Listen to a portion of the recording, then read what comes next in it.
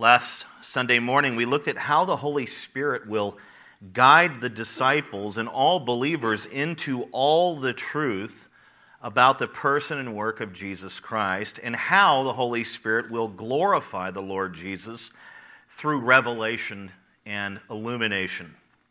In the next section, Jesus describes how his disciples will be grieved, how they will be filled with additional sorrow, because we know that they were already sorrowful as they were considering the fact that he's going to die and leave, but they are going to literally be more sorrowful and grieved by his death on the cross, and yet how their sorrow will be turned into joy. In fact, that's the title of this sermon. It's Sorrow to Joy. I'm going to be giving you 5 P's today. That's how we're going to look at the text, 5 P's. I'd like to pray before we get to work. Father, firstly, we want to acknowledge your absolute awesomeness and your holiness and your purity, your love, your mercy. Just, you are truly beyond the words that we can come up with to describe you. You are vast, immeasurable, infinite.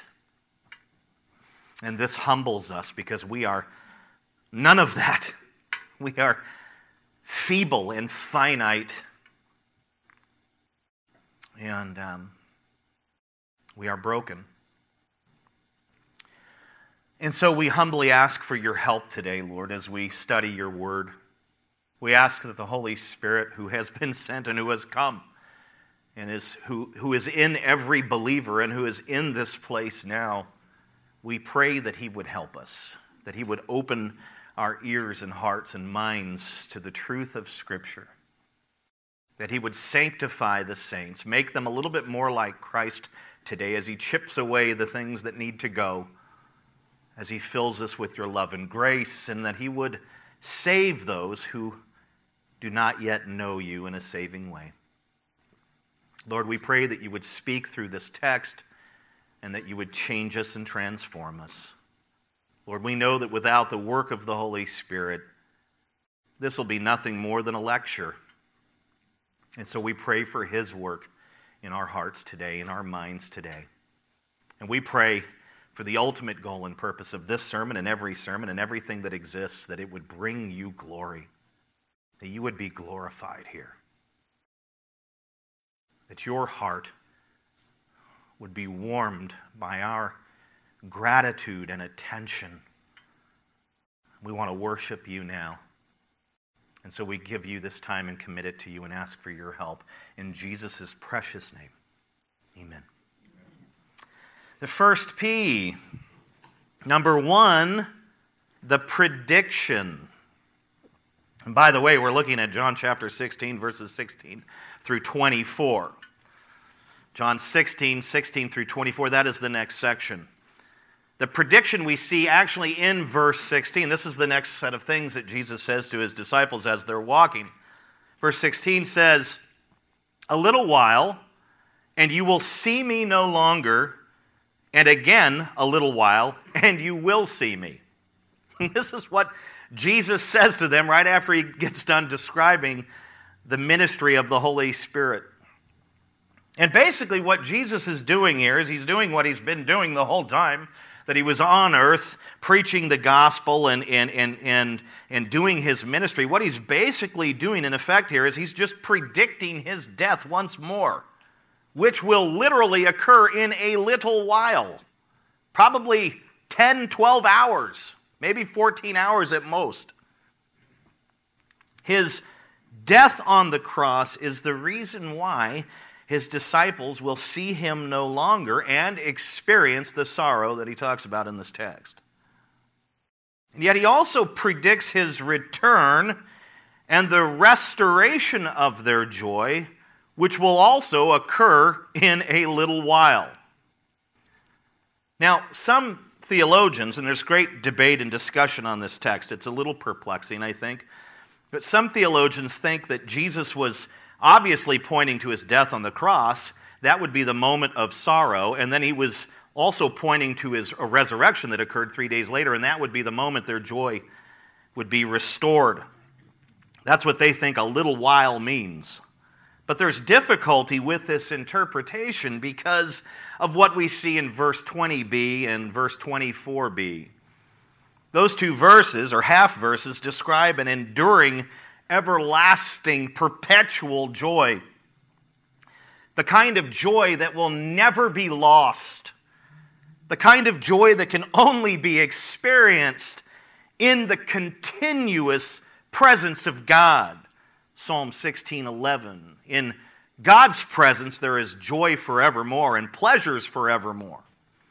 So how can the disciples' joy be enduring and everlasting when Jesus is going to physically leave them again at his ascension 43 days later? If these theologians who have come up with this kind of answer to this verse here, if they are correct, the disciples' joy will be restored on Easter Sunday and then potentially lost at the ascension when Jesus physically leaves them again. That's at least how my logic works when I consider their point of view. Jesus could not have been referring to the resurrection alone here. In other words, he wasn't telling them that, look, your joy is going to be restored only at the resurrection. He's referring to something broader than that, something bigger than that. In other words, there's more to it. Other theologians suggest that Jesus was pointing to his glorious return, what we call the second advent, the second coming of Christ. Well, he could not have been pointing to the second advent because it did not occur a little while after his death, did it? 2,000 years have transpired and he still has not come back. That's dramatically more than a little while. So I don't know how they come up with this synopsis. I believe what Jesus is pointing to here, he's pointing to the coming of the Holy Spirit on Pentecost, the day in which the Holy Spirit descended and came upon the church. To me, that's the only explanation. That did occur a little while after his crucifixion and death, 53 days later to be precise. And MacArthur agrees with me. I gave him a call and said, "What do you think?" He said, "Yes, put that in my commentary for me." I said, "You got it, brother." He wrote this, he says, "It seems most accurate to view the Lord's promise that he would see the disciples again primarily as a reference to the coming of his Spirit on the day of Pentecost. After accomplishing the work of redemption and ascending to heaven, Jesus sent his Spirit to be with the disciples. Christ came to them through the ministry of the Holy Spirit, who is the Spirit of Christ and reveals Christ." I think that's a great commentary on what it means here, what Jesus is intending for us to understand. So when the Lord Jesus says, "In a little while you will see me no longer," he is obviously referring to his death on the cross. And when he says, "Again, in a little while you will see me," he is referring primarily to the day in which the Holy Spirit will come to manifest his presence, this presence of the Lord Jesus, to his disciples. And that is Pentecost. Now, what has Jesus been talking about over and over and over in this text? What is the context? He's been presenting the ministry of the Holy Spirit and primarily pointing in every conceivable way to the day in which the Holy Spirit would come. So I think this interpretation makes the most sense. This is the prediction here in verse 16. Now we can look at the second P. Number 2, the puzzlement. You know who I'm referring to, right? Jesus wasn't puzzled about anything. The disciples were puzzled. We see this in verses 17 to 18. Look at what it says. It says, "So some of his disciples said to one another, 'What is this that he says to us? A little while, and you will not see me, and again in a little while, and you will see me, and because I am going to the Father.'" And it says in verse 18, "So they were saying, 'What does he mean by a little while?' We do not know what he is talking about. This is 11 men walking with him, right? Judas Iscariot's already gone. This is the other 11, and they're walking with him, and they've been listening to him all night, ever since he started washing their feet back in the upper room. That's the whole discourse, right? And they are sitting here scratching their heads trying to figure out what he means by this little while. And they're discussing it among themselves. This is actually the first time we see the disciples speak in a little while. The last time we see them saying anything to Jesus was back in chapter 14, verse 22. We're 2 chapters later. They had not said anything for 2 chapters. And here they're perplexed or confused, puzzled by Jesus' little while statement, and now they speak up for the first time in 2 entire chapters. Back in 14:22, it was Judas, not Iscariot, another man named Judas, not the son of perdition, the demonic one. It was a legitimate disciple. He was questioning, back in 14, he's questioning Jesus about, Jesus, why are you manifesting yourself, making yourself known only to this group of 11 and not to the entire world? What are you thinking? You're blowing a ministry opportunity. And of course, Jesus corrects him. That's the last time we see anyone of the disciples say anything to Christ. They remain silent for a while.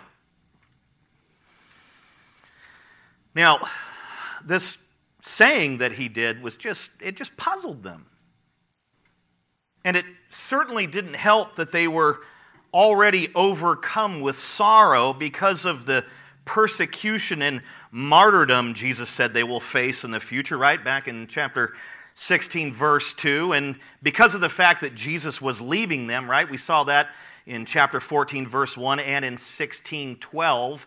We saw the sorrow, their sorrowful response to Jesus' prediction that he's leaving. So they're already upset. They're already tremendously saddened by the fact that they've been with Jesus for 3 years. They're about to lose, in their minds, they're about to lose their Savior's physical presence, and they are going to lose it in a sense, and they're blown out over this. And then to be perplexed by something he says, to be puzzled, it just doesn't help.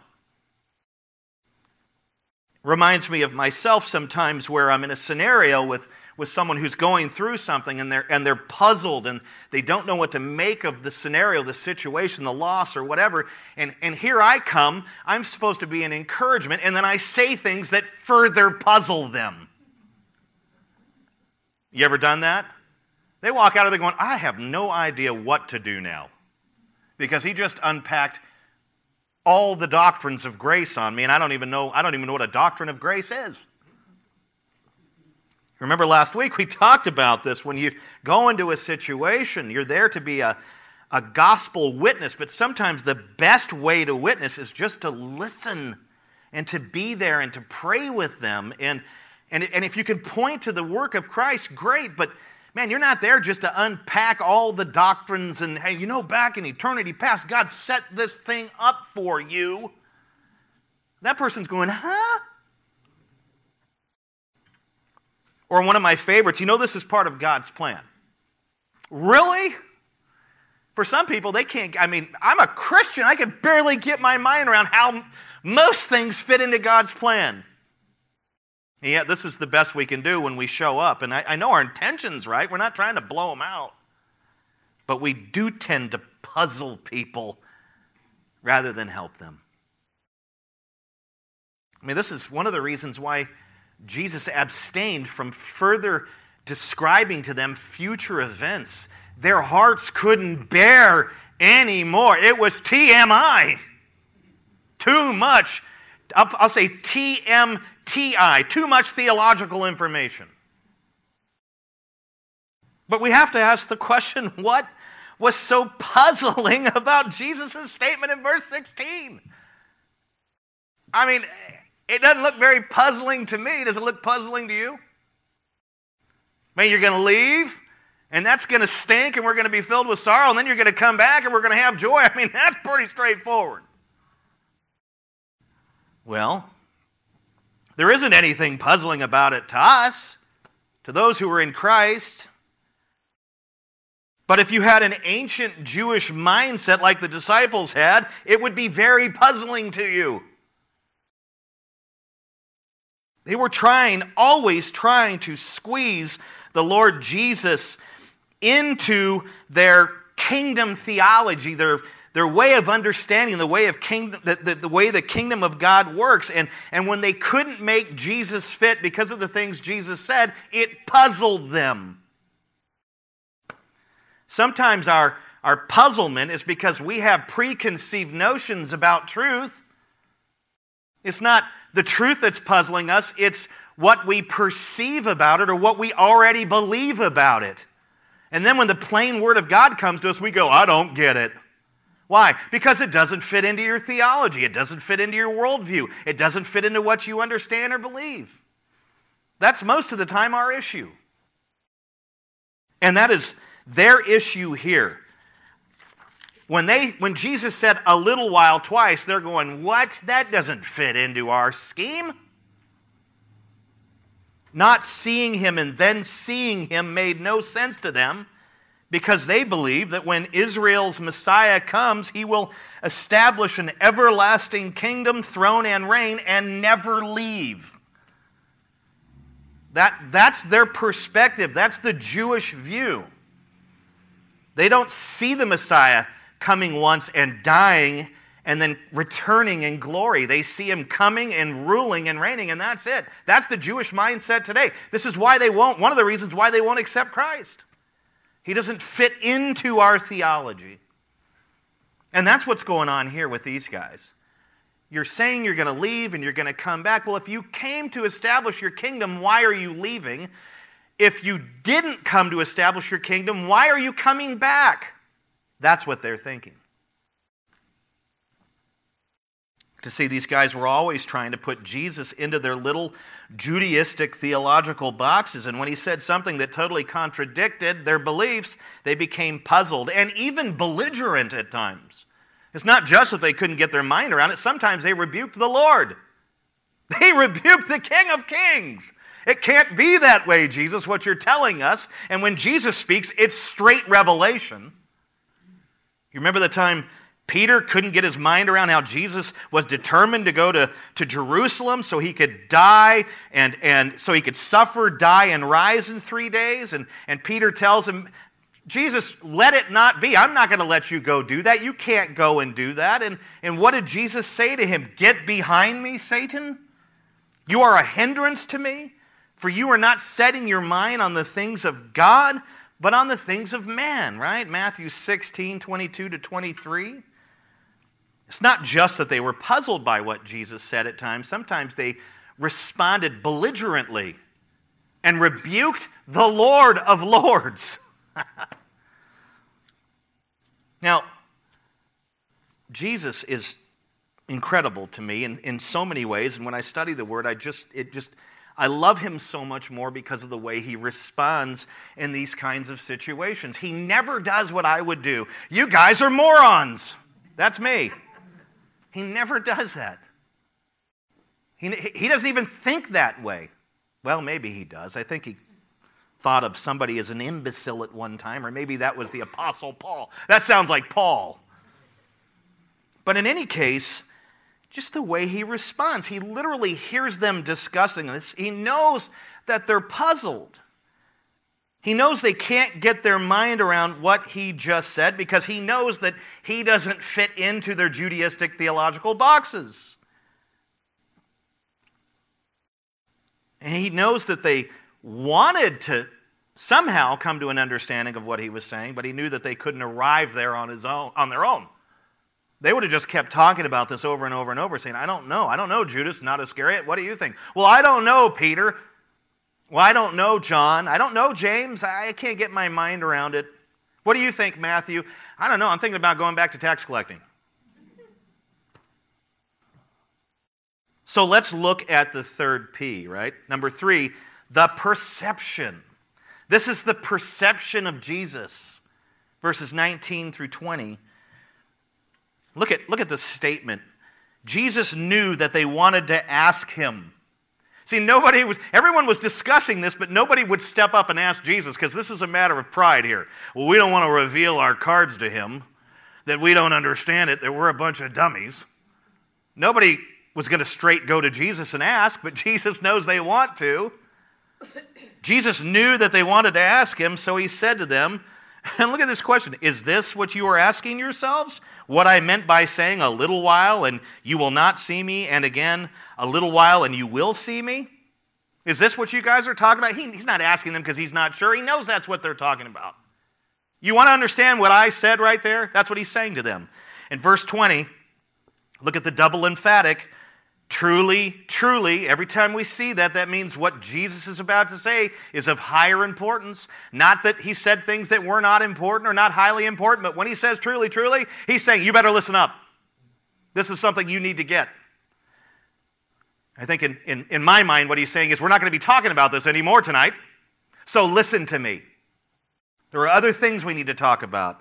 Truly, truly, I say to you, you will weep and lament, but the world will rejoice. You will be sorrowful, but your sorrow will turn into joy. So in verse 19, Jesus questions them, are you wanting to know what I meant? In verse 20, he basically restates what he said in verse 16. He just further articulates it. And again, pay attention to that double truly, truly, truly. We know what that signifies, something of high importance here. When Jesus dies on the cross, his disciples will be filled with sorrow. And they're already full of sorrow now, so this is just going to amplify the sorrow. And they're going to, as Jesus describes, now keep in mind, this is a prophecy. Jesus is predicting how they're going to respond. So these are prophetic words. They are going to be sorrowful and they are going to weep and lament. They're going to cry. They're going to be upset. And yet Jesus says, that will be you, but the world will rejoice. Why will it rejoice? Because it will think it is victorious. See, the world hated Jesus. It rejected Jesus. It crucified and killed Jesus, thinking that by doing that, it would be victorious over Jesus. Now, he's gone. We've gotten rid of our problem. We can just live how we want and do what we want and keep our religion and keep all this stuff going. Jesus is telling them, you guys are going to be weeping and lamenting, and yet at the same time that you're weeping and lamenting, the world is going to be rejoicing over my death because it thinks it was victorious over me. That particular celebration by the world, however, was short-lived. They got to party for 3 days, didn't they? Because what happened in 3 days? Jesus rose from the grave. He came out of the tomb. He rose on Easter Sunday, just within 3 days of Good Friday, when he was crucified and killed. And his rising from the dead, his resurrection, literally undid the works of Satan and the works of the world against him. At that moment when he rises from the grave, he overcomes the world. Just drop down to verse 33 in this text. He overcomes the world through his death, through his burial, through his resurrection. By rising, Jesus proves that he is victorious, not the world. The world lost. Satan lost. The head of the serpent was crushed in that moment. And like sore losers, representatives of the world, the religious leaders, primarily the chief priests and the elders, immediately concocted a phony baloney story saying that the disciples had come in the middle of the night and stole Jesus' body. And they even bribed the Roman guards who were guarding the tomb. They bribed them with money and gave them this story and say, now you guys, here's $1,000. Now you guys are to tell anyone and everyone that Jesus' disciples came and somehow stole the body while you guys were taking a nap. Or while you guys had your head turned. Now keep in mind, this tomb was sealed with an official Roman seal. It had a wax seal all the way around between the rock that was rolled in front of it and the cave itself. It was marked with the marking of Caesar, which means if you tampered with that, it was way worse than tampering with anything from our federal or state government. And they had armed Roman guards in front of it. And somehow, in 3 days, well, we know how, right? The power of God raises him. He's out of the tomb. The guards are scratching their heads. And now these religious leaders come to them with this story and say, hey, let's just say he got stolen. Here's some money. Go along with it, guys. Well, you can read about that in Matthew 28, verses 11 through 14. And you know what is nuts? This story about Jesus' body being stolen is still being perpetuated today by Jews. They're sticking to this story. If you ask any Orthodox Jew, I don't know if you have any relationship with anyone, but you talk about Jesus, oh, you mean the one they stole the body in the middle of the night? They're still telling everyone about this. That's what they believe. And yet, when the disciples, right, sorrow, he dies, when the disciples see the risen Lord Jesus on Easter Sunday, what's going to happen? What does Jesus prophesy? Their sorrow will turn to joy. John 20, verse 20. But like I said, that can't be the only way to interpret this. Yeah, they're going to be joyful when they see him risen during the day of his resurrection. But remember, we're also pointing to the day of Pentecost here. And when the Holy Spirit comes in a little while, right, that's what the text says, 50 days later on Pentecost, their joy will become enduring and everlasting because, A, the Holy Spirit will manifest the spiritual presence of the Lord Jesus to them. Remember, we talked about that, chapter 14, verse 18. B, the Holy Spirit will lead them into all the truth and remind them of everything the Lord Jesus said about his life, death, burial, resurrection, ascension, and return. Chapter 14, verse 26, chapter 16, verse 13. And C, the Holy Spirit will never, ever leave them. Chapter 14, verse 16. Let me just present it to you this way. What produces joy in the hearts of God's people, in the hearts of true disciples, in the hearts of Christians, in the hearts of believers? What gives us joy? It is the presence and work of the Holy Spirit. He manifests the spiritual presence of Jesus Christ to us and in us. He leads us into all the truth concerning the person and work of Jesus Christ. He not only unpacks that truth for us through Scripture, he illuminates us and helps us get our minds around it. He also reminds us of what the Lord Jesus did for us, right? His person and work. Well, he lived for our righteousness. He died to pay for our sins. He was buried to settle our account. He rose from the grave 3 days later, victorious over sin, Satan, death, hell, the world, for us. The Holy Spirit, how do we have joy? Those things, plus the Holy Spirit is in us and will never leave us. The inevitable result of the Holy Spirit's inner presence and supernatural work in our lives is enduring, everlasting joy. I think that's what Jesus is trying to tell them. It's not what he's trying to tell them, it's what he's telling them. In verse 21, Jesus gives his disciples a vivid example of an event that initially causes pain, but ultimately brings joy. Let's look at the fourth P. Number 4, the parable. Verses 21 through 22. Jesus is just simply the greatest preacher and greatest teacher to ever walk the face of the earth. When people couldn't understand, he followed it with illustrations and things that were meant to help them or meant to not help them, depending on the context. And here he just gives he just describes this vivid example that just drives what he's saying home. Listen to what he says in verse 21. When a woman is giving birth, she has sorrow. How many of you are moms? Did you have a bit of sorrow when you were in the process of giving birth? Look, I got 2 hands up by Valerie in the back. She's like, oh, he's preaching finally. Praise the Lord, it hurt. When a woman is giving birth, she has sorrow because her hour has come. But when she has delivered the baby, she no longer remembers the anguish for joy that a human being has been brought into the world. And look what he says in verse 22. So also, you have sorrow now, but I will see you again, and your hearts will rejoice, and no one will take your joy from you.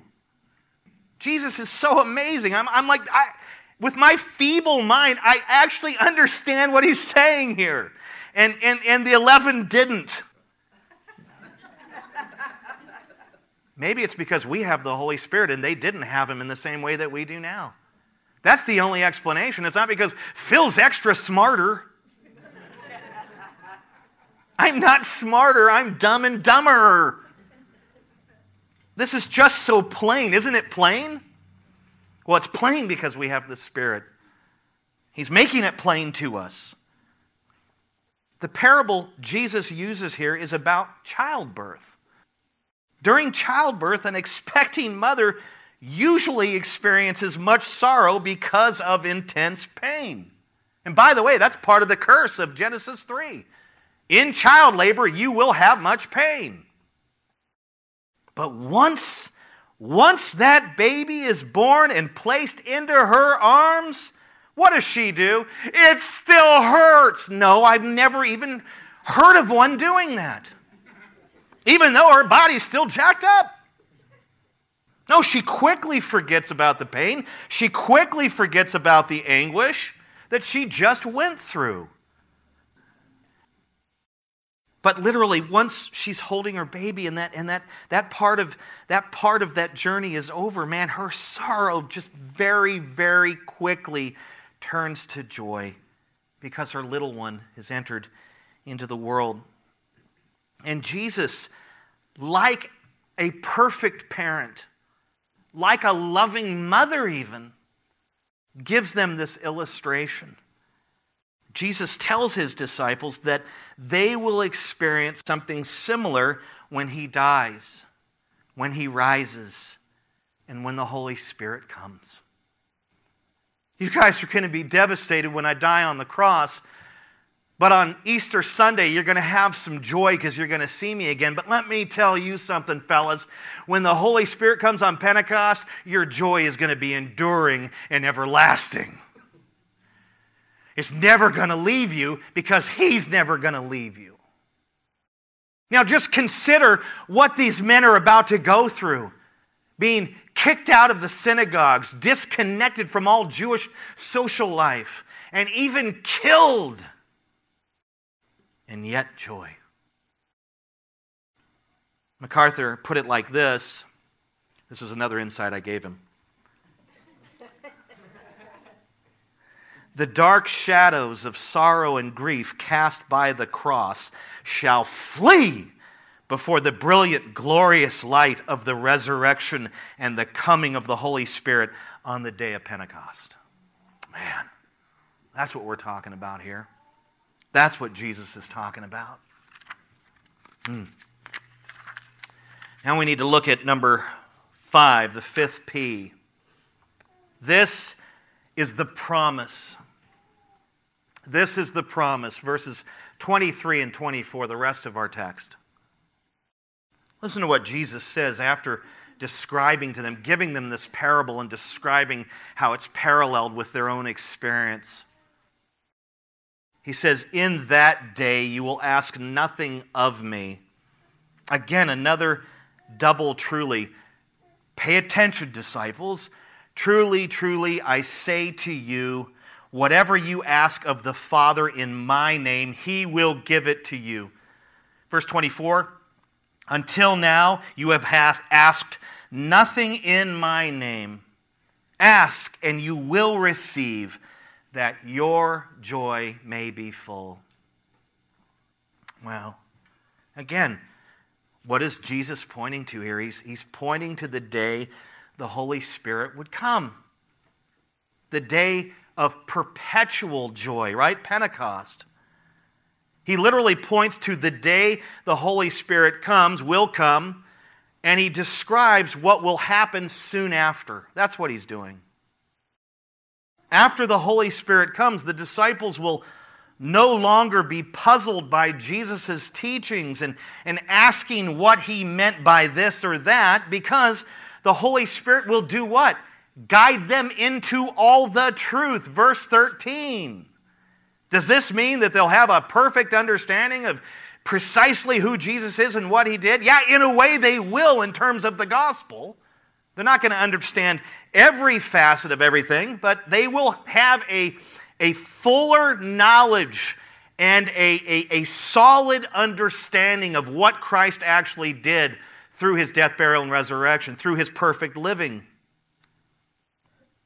I love verse 23. It says, "In that day you will ask nothing of me."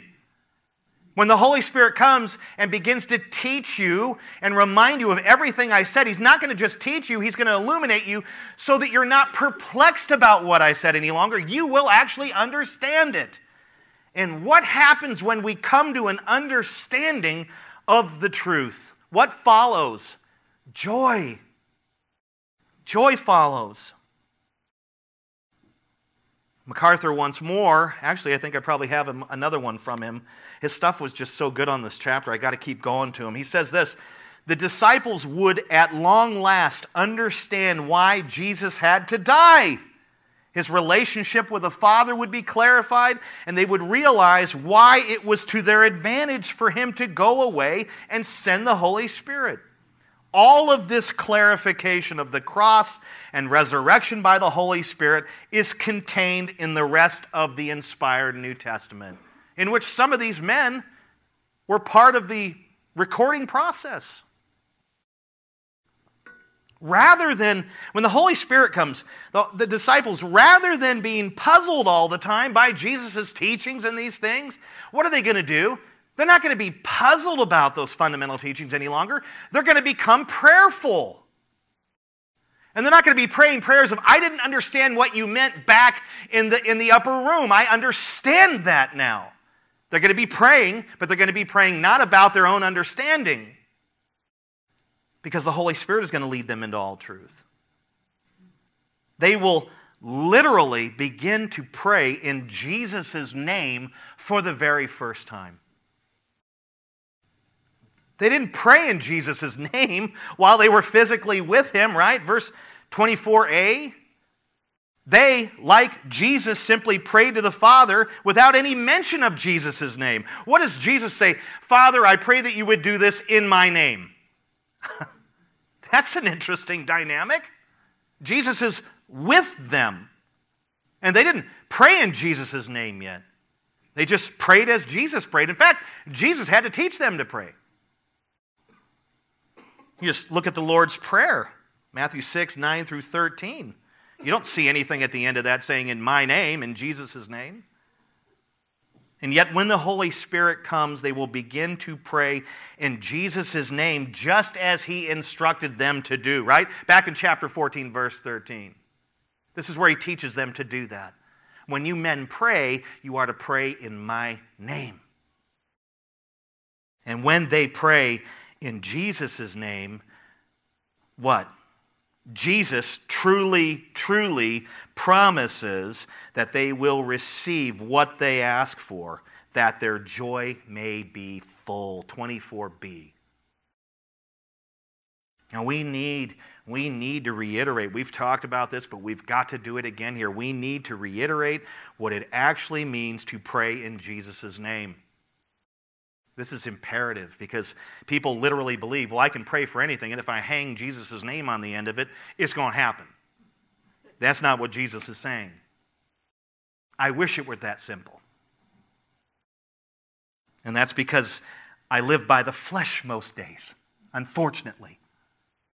And I'm praying that I walk in the Spirit more. You can really tell where a person is in their walk by how they pray.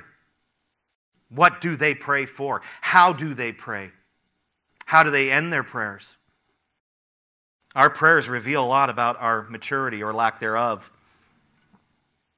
Jesus is not promoting the idea of just hanging his name on the end of our prayers. "Father, please give me a Cadillac Escalade in Jesus' name." You know what's going to happen if you pray like that? You're going to end up with a 75 Ford Pinto. Don't do it. I'm making a laughable matter, but in some ways it's just so dishonoring to him to be so selfish in our prayers. Now, he's not referring to just tap my name on the end of it. Just tag my name on the end of it, and you're good to go. Now, praying in Jesus' name has to do with praying in accordance with who Jesus is, with what Jesus has done, and with what Jesus is doing in the world today. It has to do with praying in a way that honors his worth, his person and worth, honors his work, and honors his will. If we pray in this manner, the Father will grant our requests, and our hearts will fill with joy. An answered prayer not only brings joy to the one who's praying, but it brings joy to anyone and everyone else that's in Christ that you describe what happened to, right? I mean, I've had saints come to me and say, I've been praying, and they were praying rightly, right, in a way that honors the Lord and is in accordance with his will, and they say, wow, man, you should see what Jesus did, how he answered that prayer. That not only fills them with joy, it fills me with joy to hear about how the Lord Jesus is answering his people's prayers because they're praying right. Joy just comes out and it just goes into everyone that's there. If they're in the Lord.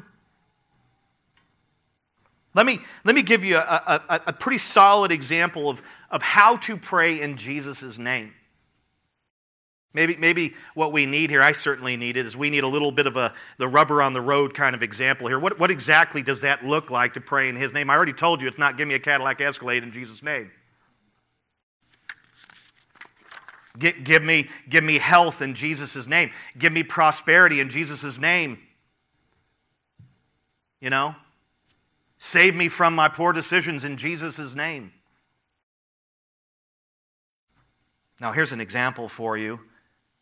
Let's just put together a little scenario. Let's say that we're intending to go out and share the gospel with others. Maybe we're going to do that. Maybe it's not some event we're a part of. It's not some evangelistic event, but maybe it is. But maybe it isn't. But maybe we're just intending on Tuesday, while I'm at work at Merced Chevrolet, Tom, I have made it a point to share the gospel with somebody there. In fact, I know who it is. It's Frank. I've been interacting with Frank, and man, I know Frank needs Jesus. So, right? Let's just.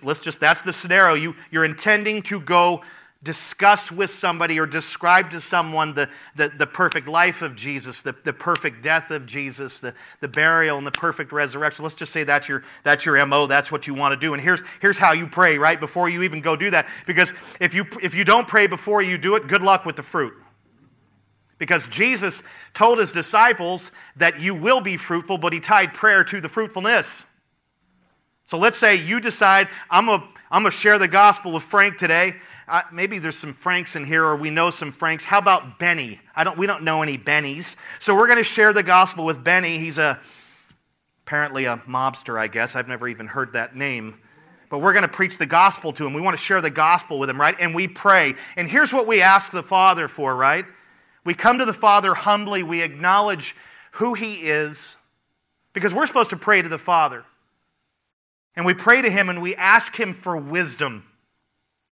When we humble ourselves and we come to the Father and ask him for wisdom, we're emulating Solomon when he was actually gospel-centered before he went way down with all the wives and everything. He really did go astray. But when he could have prayed for anything, when he begins his rule as king, he prays for wisdom and God grants it. We need wisdom if we're going to share the gospel. Wisdom for how to respond to their objections or to the issues or whatever. We need wisdom. So we're going to go share the gospel with Benny, and we come to the Father before and we say, Father, would you please here's what I want to do. Would you please give me wisdom? Would you please give me clarity? Gospel clarity that I would understand in those moments. I'm prone to not understanding sometimes or even jumbling my words, but would you give me clarity of mind and clarity of speech during this time? Would you give me, Father, please would you give me, Father, patience? Because most of the time when you share the gospel with people, you need a lot of patience, man. And you pray for wisdom and you pray for clarity and you pray for patience. And guess what else you pray for? You pray for fruit. And then you say, in your glorious Son's name, in the name of Jesus, I pray. There it is. And if we pray like that, He will surely grant us the things that we are asking for. He will give you wisdom. He will give you clarity. He will give you the patience you need. It'll run out shortly after because patience is earned. He will make that time fruitful. That doesn't ensure that He will absolutely save that person in that moment, but maybe He predestined to do so. But it will be fruitful for you. It'll be fruitful for you. And yet, if we ask the Father for things that in no way glorify the Son, and I'm always amazed at how we can twist things to somehow do that. Right? Father, I really want this expensive car, and here's the deal I'll make with you. I'll drive it to the glory of Christ. And in doing so, you don't even realize you never obey the speed limit, which would be glorifying to Christ. Or use your signals, and you're a California stopper, which means you don't physically stop. You roll through.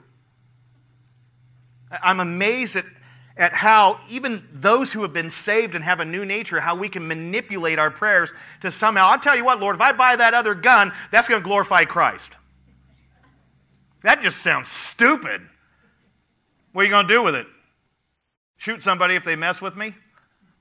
That's glorifying.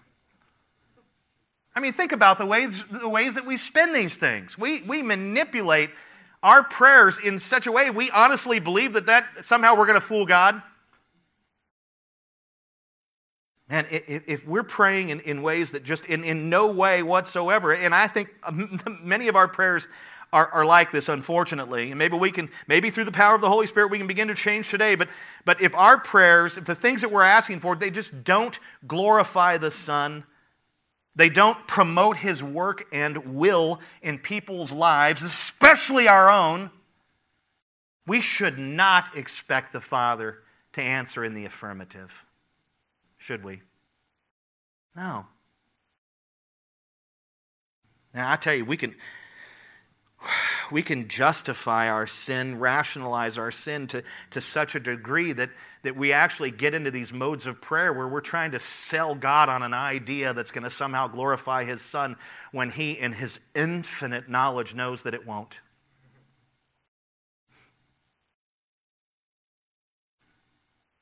Well, Lord, I've just been praying to you about Sandy. I know she's not a believer, but I really want to date her. And I will glorify Christ to her and all that. And, oh, please, Father. Sandy runs off with Jimmy. Boy, you just dodged a bullet. I mean, the things that we pray for just astonish, the things that I pray for astonish me. And we've got to get to this point of maturity where we understand what prayer is. Yes, it's communing with God and these things. It's wonderful. It's how we interact with Him beside His Word. We pray in these things. But, man, we got to start praying in such a way that brings, the things that we're asking for bring glory to Christ.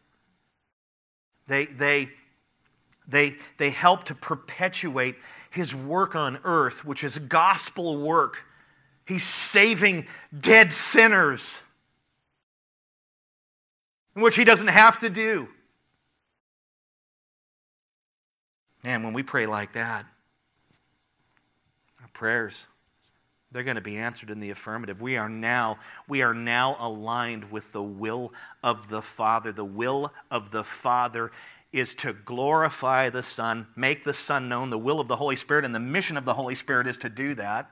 When the Holy Spirit glorifies the Son, the whole Godhead is glorified, but the mission here is to make the gospel, the work of Christ, known in our hearts and in the hearts of others. And so that's what we pray for.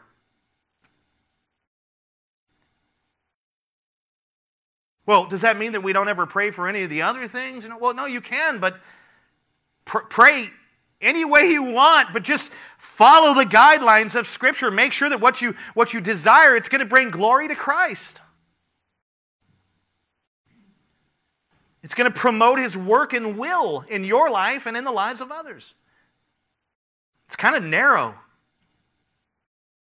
But that's what we ought to be about. We're supposed to live narrow lives. We're on the narrow path. We're not supposed to be totally fixed on the things of this world that's perishing. Focus on the focus of the Father. And we pray like that. Last one by MacArthur. He says to pray in Jesus' name is not to use His name as a formula, ritualistically tacked on to the end of our prayers to ensure its success. Rather, it is to pray for that which is consistent with Christ's person and will, and to affirm one's complete dependence on Him to supply every need, with the goal that He would be glorified in the answer. I believe there's some wisdom in that statement. That's what it means. Are we praying to the Father in the name of Christ in a way that just reflects our utter and absolute dependency upon Him in all things? Not just to get you through a 6-month trial, but everything in between. Closing. There is an extraordinary and wonderful principle in this passage. Most people can endure a trial if they can see an end. You know what I'm saying?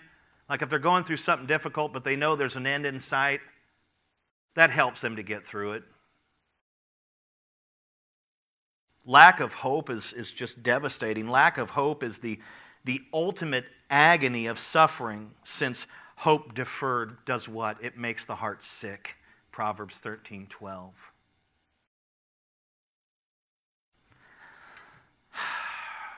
Believers can see the end, which is glorification. Right? We know the end. We know how things turn out for us. We know how things turn out in the world. Believers can see the end, which is glorification. And that glorification for us takes place when we breathe our last and are ushered into the presence of Christ, or when Christ returns. And this gives us hope, thus enabling us to endure trials and tribulations, doesn't it? Life is like child labor. It is fraught with pain. It is fraught with sorrow. But we know we have a glorious future because of the person and work of the Lord Jesus Christ. So we endure. So we press on toward the celestial city in the power of the Holy Spirit. Right? Man, it is so easy for us to get bogged down in the mire of our circumstances. It is.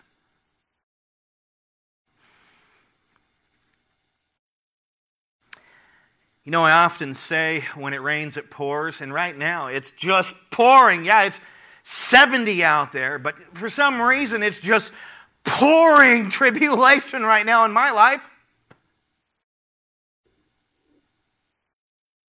Just so much going on. And if it's not my own burdens and responsibilities and things I have to deal with, it's those of others. You know, we bear one another's burdens. And if you're a true lover of people, you're not going to have to fake empathy. You will be struck down in sorrow as they are. And quite frankly, some believers just experience entire seasons of pain and sorrow. It's not a Wednesday. It's years. It's months. It's decades.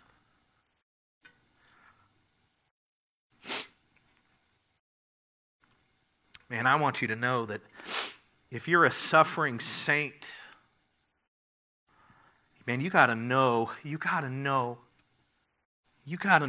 the Word of God, the Scripture, you got to know that Bible that you have on your phone or in your lap, leather bound, whatever it is, you got to know that Bible, the very Word of God, the Holy Scripture, you got to know that it can bolster your hope, that it can literally recalibrate your perspective. It can. Man, if you're a suffering saint, go back and reread John chapters 14, 15, and 16. Reread over and over this text that we're looking at today. Focus on the promises of Christ. Those chapters have so many promises from Him, I can't even list them all.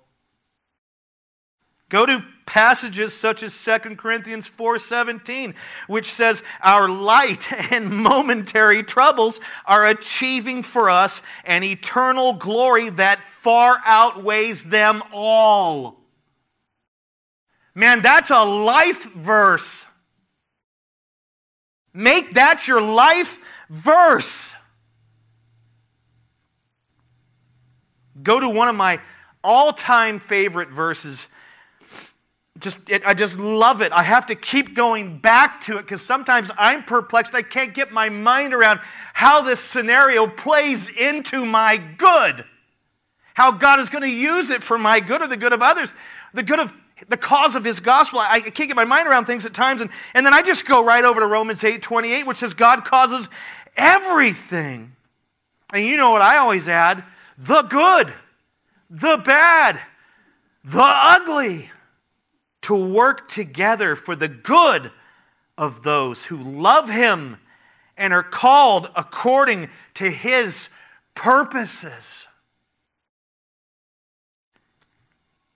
Yes, this means that what you are going through right now, God is going to take it and work it for your good. And sometimes He doesn't even wait until a lot of time has elapsed from the initial impact. Sometimes He's working it for your good in the middle of it. I've seen Him bring people to saving faith in the midst of death. Even recently. Oh, dear brothers and sisters in the Lord, go to the Word of God to hear from the God of the Word. For He will surely lift and refresh your spirit and restore your hope. He will do it. He will do it. If you are a suffering sinner, an unbeliever, you need to realize that the Lord Jesus Christ is your only hope of salvation and hope in life. This is a realization that you need to come to right now. You need to realize that you've been living your life apart from Him, for yourself and for your flesh. You need to realize that you are an enemy of the living God, that you have committed cosmic treason through your sin against Him, through your rebellion. You need to realize these things. And you need to repent of your unbelief, your rejection of Christ. And you need to put your faith, put your trust in Him alone for your salvation. You need to believe that He lived for your righteousness. He didn't live a perfect life to give to you some kind of morality that would get you into heaven. Morality gets no one into heaven. The only thing that gets people into heaven is the righteousness of Jesus. You need His perfect, flawless, pure righteousness. And the only way to obtain it is by and through faith. You need to believe that He died to pay your sins, that the value of His life was infinitely valuable and the only life that could even come close to paying the price for your sins and the sins of the world.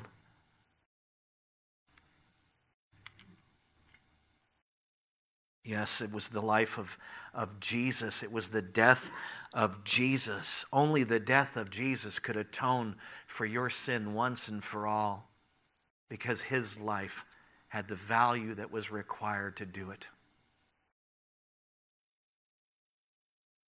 You need to believe that He was buried, that He was literally placed in a tomb as a physically dead man. And He went into that tomb to settle your account with God. You need to believe that He rose from the grave 3 days later, victorious over sin. You see, when we're in Christ, sin is no longer our master.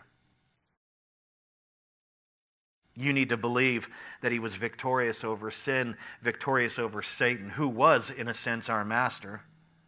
You need to realize and believe that when He rose from the grave, He conquered sin, Satan, death. He conquered hell. You're not going to taste hell. The closest you'll get to it is this life, and sometimes it's pretty hellish.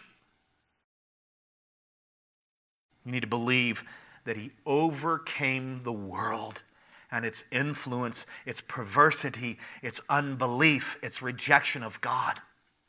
You need to believe that He rose victorious over sin, Satan, death, hell, and the world for you, for you, for you.